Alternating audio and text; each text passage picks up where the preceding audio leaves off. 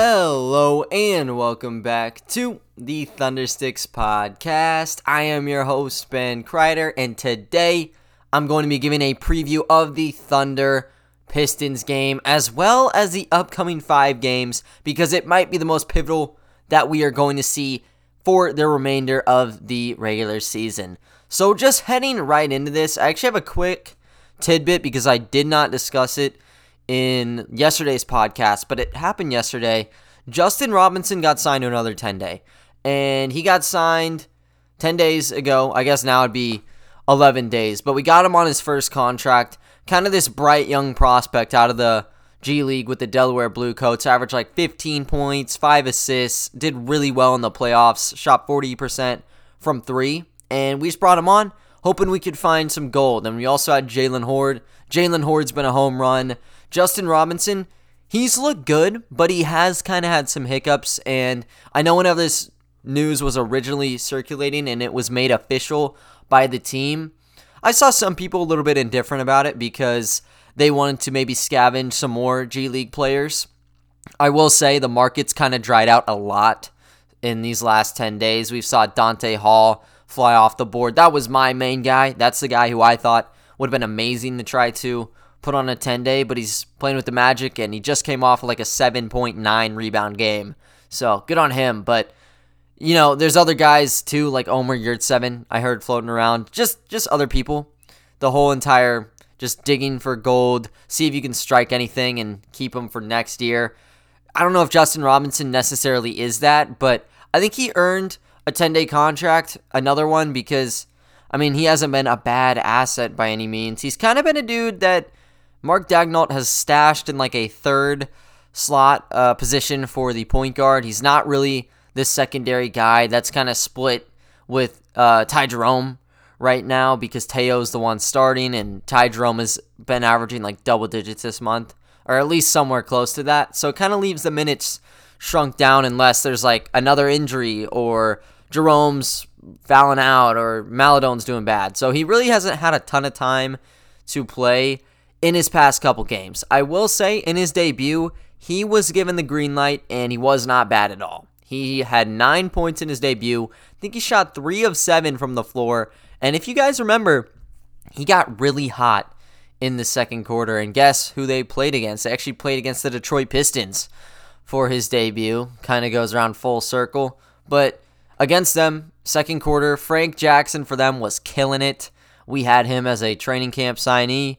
And Justin Robinson kind of fired right back. So he hit a top-of-the-key triple, but it ended up getting ruled out because Tony Bradley set an illegal screen. Very next possession, he ended up burying pretty much the exact same shot from the top of the key. And I think he got a steal and a layup on the other end. And there was a similar situation where he was in the fast break, went up for his shot, and got clobbered by Josh Jackson. So it was a flagrant one. I think he made one free throw, and that was that. So picked up 6 points and then must have got 3 along the way, but he looked really good. Like that first game, I think people wanted to see a lot more of him, and we were just never able to see that. He only averaged 12 minutes in the games that he was playing, and he played in all 6, but just not a lot of minutes. I mean, the time that he was playing was the garbage time. I mean, OKC's breaking records out here for losing by a lot of points this month, so whenever we're down 20, 30 points, Justin Robinson got us check into the scores table. But meaningful minutes-wise, really, it was just held to the Pistons game. I think outside of his debut, he wasn't used at full capacity, so we didn't get to see him kind of with the whole functioning offense, because when you're down 30, I'd like to imagine it's more street ball style play anyways, so he wasn't really fixed in any competitive spots outside of the Detroit game, but he was still all right. He averaged 1.5 points, 1 rebound, and 1.3 assists in those 12 minutes. So it gives you a little bit of ground to work with. And he's only 23 years old. I'm assuming this means SGA is not going to be back for the next 10 days. So just bolster up your point guard position, because if Teo or Ty fell down, you would have a serious issue off the bench. You wouldn't have someone like Hamidou Diallo to be your makeshift point guard for the time being. You would have to try to fetch in someone like Poku, who's hurt right now, or you'd have to depend on funky lineups where you don't have a point guard. You have Kenrich Williams supposedly playing that spot, but ball handling duties are kind of spread across everybody. Roby, Baisley, all those different kinds of guys. So you don't have to worry about it. He's kind of the safety net, and I guess he was impressive enough for another contract. You can't really be too upset with this. If you had a set player in mind that you wanted for a 10-day, I'd understand it, but I don't think Justin Robinson's a bad asset at all. He had a bit of flashes, hasn't had a ton of time though, as I talked about. So maybe this is a sign that he'll get more time leading on into the future 10 days with the team. But we'll see what goes on there. I'm assuming that he's going to be able to play a decent bit against the Detroit Pistons. And I'm saying this because this is going to be a game where I'm assuming just young players are going to be spanning the whole 48 minutes. And I'll go into that right now. This is going to be, by all accounts, like a tank battle. Both the Pistons and the Thunder are doing pretty bad in the standings. When you're going on lottery odds, Detroit, they have the third best odds, and OKC, they have the fifth best odds. So they're kind of up there, but it kind of gets tight in terms of the games back. So you can kind of free fall from that third spot to, hell, the 10th spot in about 3 days if you're not being careful. Because, if you're losing games and the people, or refrain from that, if they're winning the games and the people below you are all losing, you're kind of going to get caught in the crossfire, and that's not going to end too well.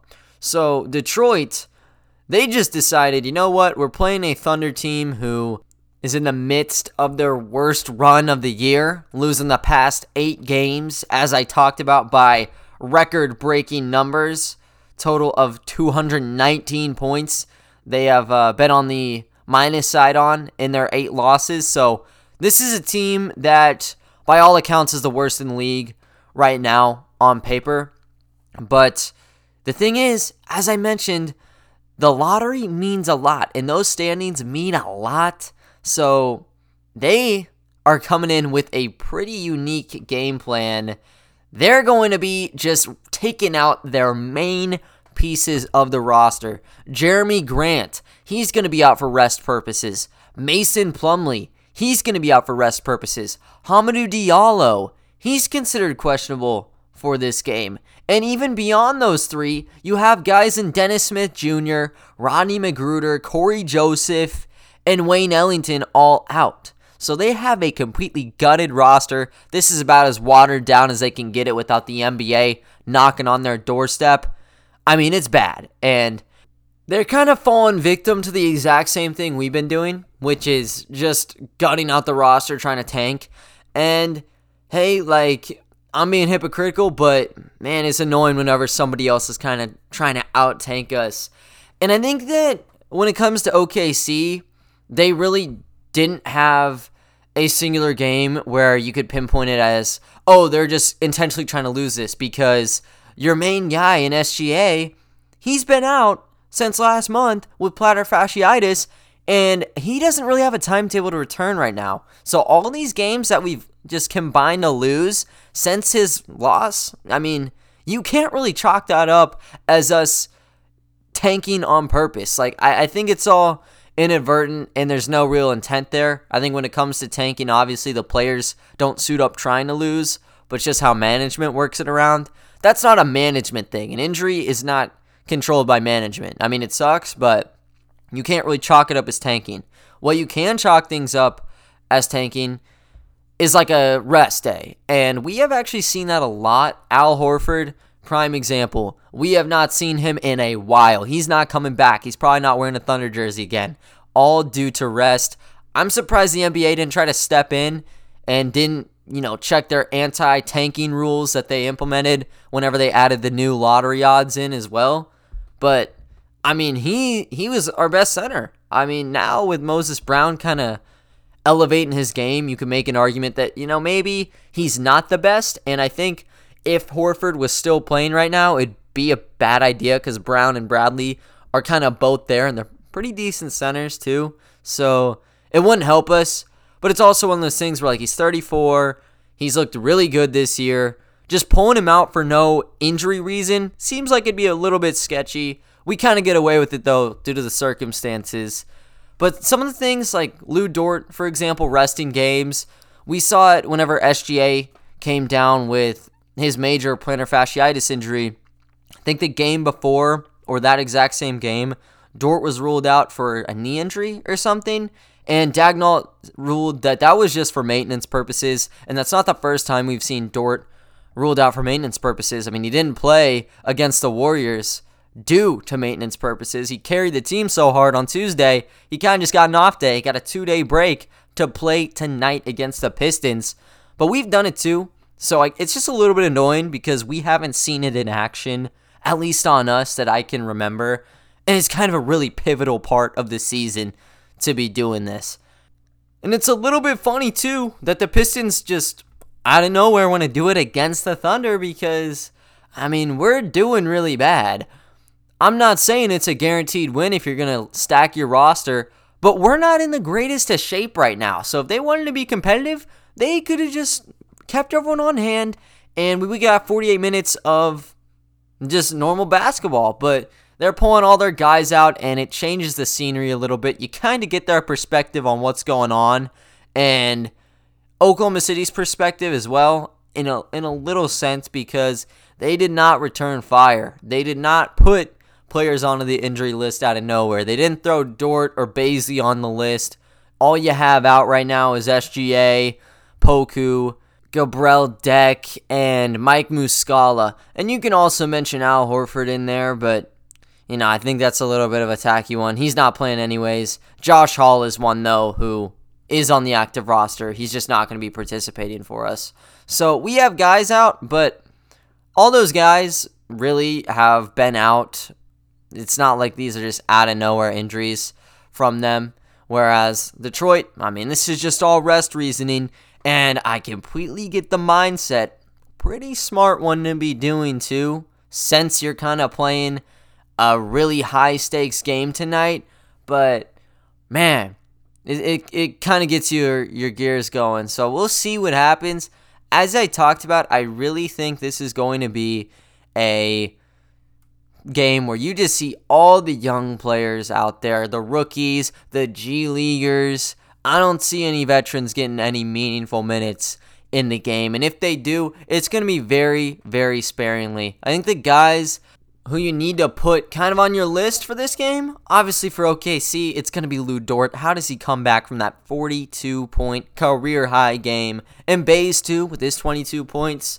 I'd even go as far to say Maladone as well because he has looked good. And Moses Brown because you're not going to have Plumlee, but you're going to be kind of having a rematch against what I would consider a forming rivalry right now. And Isaiah Stewart, he's on the NBA's rookie ladder right now. He beasted and feasted against the Thunder in their last game. I think he had 4 blocks or something like that. He was hitting mid-ranges, getting on the interior as well, getting anywhere he wanted, really, on Moses Brown. I think he might have stifled a bit on the rebound category, but when it came to shutting him down, he did exactly that. It's probably the best matchup we've seen all year with Moses Brown in the mix there. So I want to see a kind of rematch there, see how Brown is able to combat Isaiah Stewart because it was a really physical game. And even behind Isaiah Stewart, you have a G Leaguer who has past connections with Moses Brown in Tyler Cook.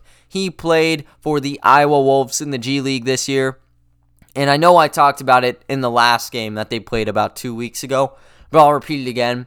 One of the only games where the opposition, the opposing player, outscored Moses Brown. I think Tyler Cook had like 26 or 28 points, whereas Brown only had 22 or 24.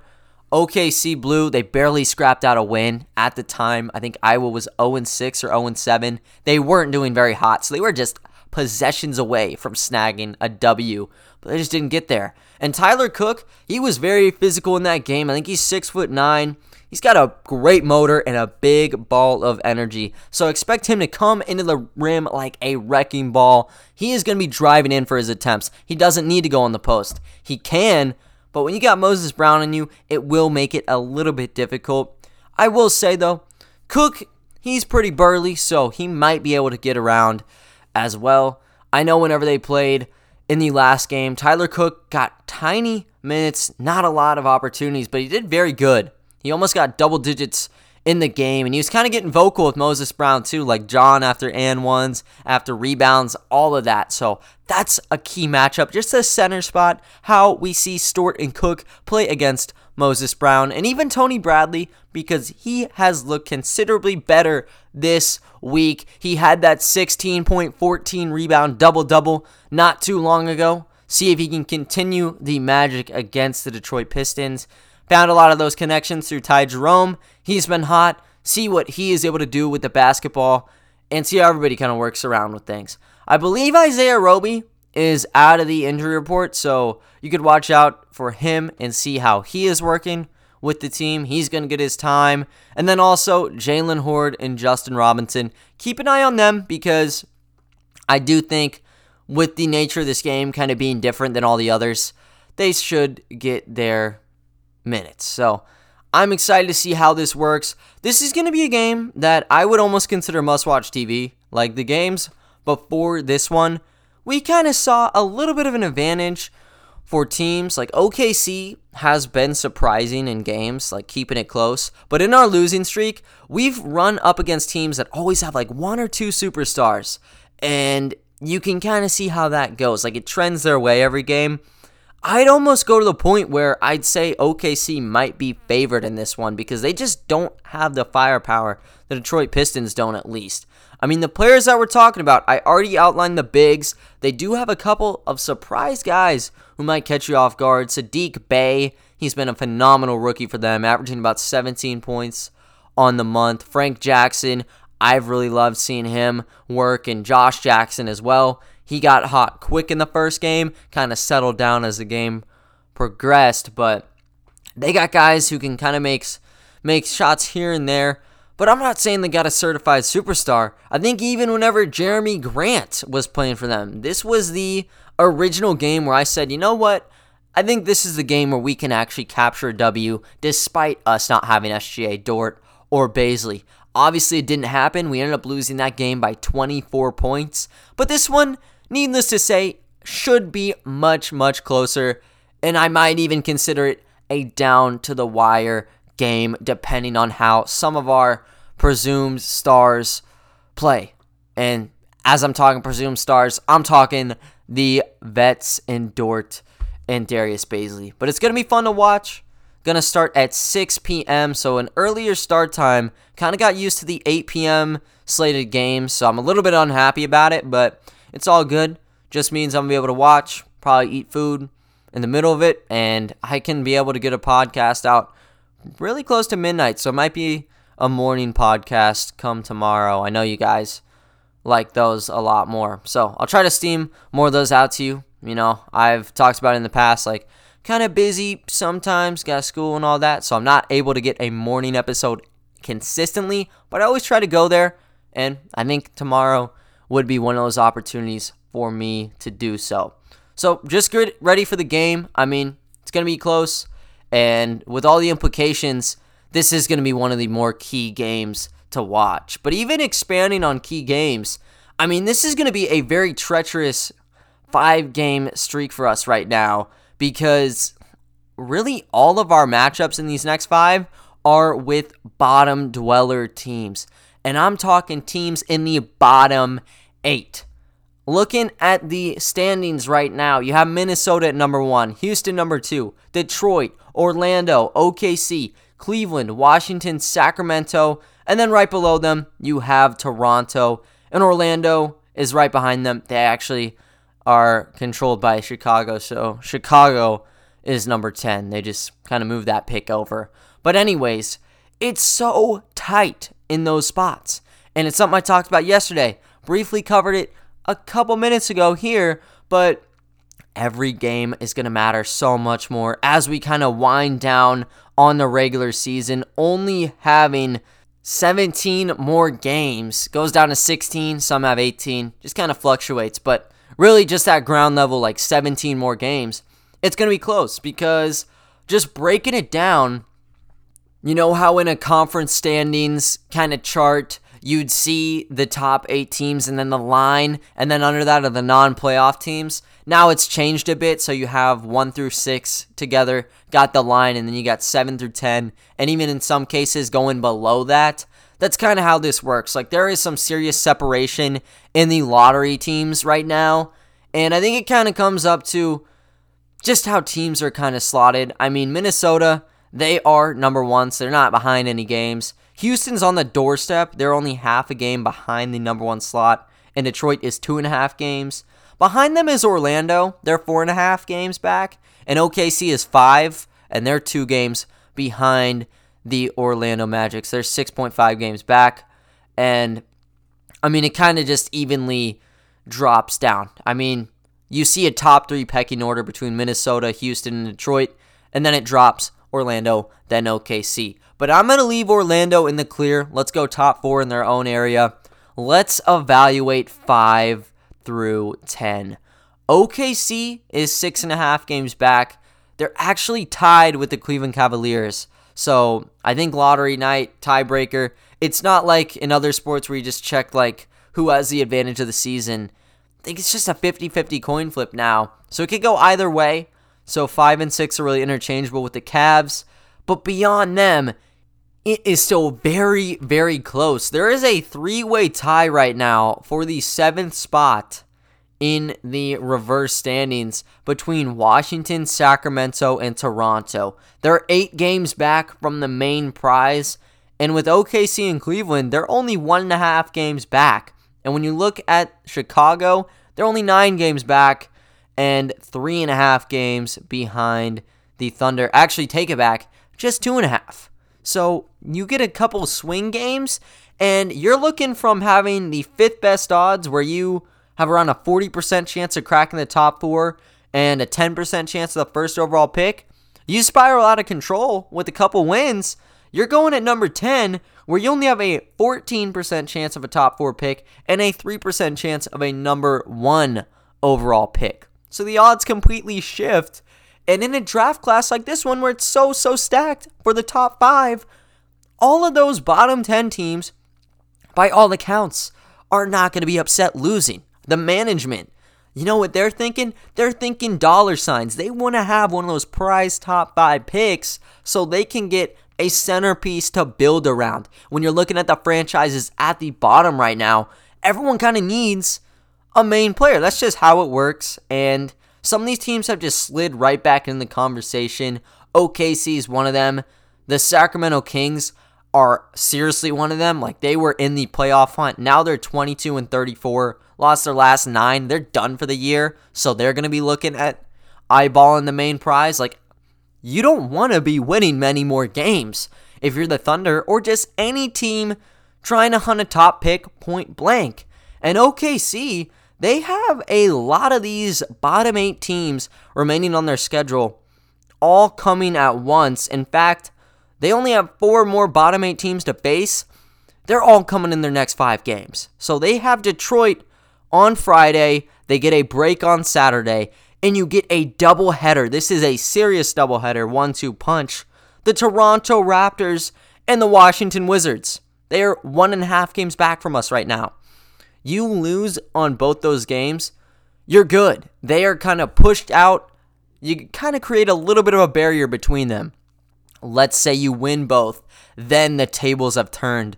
You're going to be falling down the standings. If you split them, it's still dangerous. So you kind of want to lose all those. The Detroit game, you also want to lose. But as I mentioned, there's kind of these brackets where I think Detroit might find themselves in a safe zone. You never know because there is 17 games left. But they're kind of making their own wall right now. Probably only going to get destructed if they go on like a 2 or 3 game win streak at this point. But with us, it's dangerous with the Raptors and the Wizards. You're going to play the Indiana Pacers who, I mean, yeah, they're a solid team. They're still in the lottery right now, though. They are 12th in the lottery standings right now. And then right after them, you're going to be playing the Washington Wizards again. So seriously, the Washington Wizards and the Thunder are going to be the main talking point next week. You battle them twice. Whoever wins on both of those, in the short term, they're good. They're living lavish. But when you look past the short term and you think the long term, those are going to be brutal. Same goes for all the remaining games. You know, it's equal weight on every game, but in the circumstances where you are playing someone you're kind of competing with, it's even more important because it's not just setting yourselves up, it's where you can control the other person's destiny. And it's a bit different because when you're both trying to win, like you're going to get 100% from everybody. But now, we saw it with how Detroit is doing everything, just completely benching their mainstay guys. This is going to be really just exciting for the wrong reasons. Like the NBA did not want a situation like this to probably happen again. They saw Sam Hinkie in the process, and they said, you know what, nope, we're going to get Brian Colangelo and his damn t-shirt collar or whatever over this guy because we don't want to have anybody else tanking. Well, now look at what you have. You have a month left, and you have 10 teams who, by all accounts, I don't think are trying to win right now. So you get all these games, you're going to have everybody getting the flu, getting just resting time. Their knee's going to get all hurt. You know, you're going to find some sort of illness or soreness, and there's just going to be people flying off the board, and it's been happening all year. Like, it is 100% been happening all year. But it hasn't been called out on. Adam Silver, I don't think is going to put his foot down on this. You just kind of sit back, relax, and see what goes on here. But this is going to be a crazy finish to the season for us and just everybody involved. And it starts with how we do in these last 5. If we lose the next 5 games, we're going to be in a much better spot here. We're really going to get a clearer picture of what goes on after we finish that second Washington Wizards game. Because then you're going to move on to play some of the heavy hitters. You have the 76ers, the Celtics, the Suns. You have the Warriors for 2 more games. They only finished their first one. Like, their first matchup was this week. They have them 2 more times. And if Curry's still on his hot streak, they're really as good as the contenders right now, even if the record does not show it.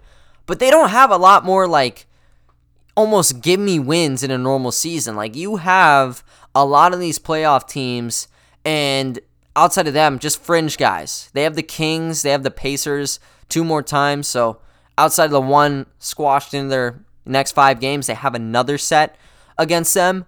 But for the most part, their schedule's pretty rough. And, you know, we'll see what happens with SGA. But with SGA being absent, you kind of give the advantage to the other teams in really all those cases. Hard to judge. I think the Pistons one, you might still put the Thunder in front right now. But we'll see kind of how everything shapes out here. We'll see if SGA comes back, who's going to be playing for us. Gabriel Deck, he is actually still in Europe right now. I don't really have the current status on like where he would be in the immigration process, but he's not really set to make his return.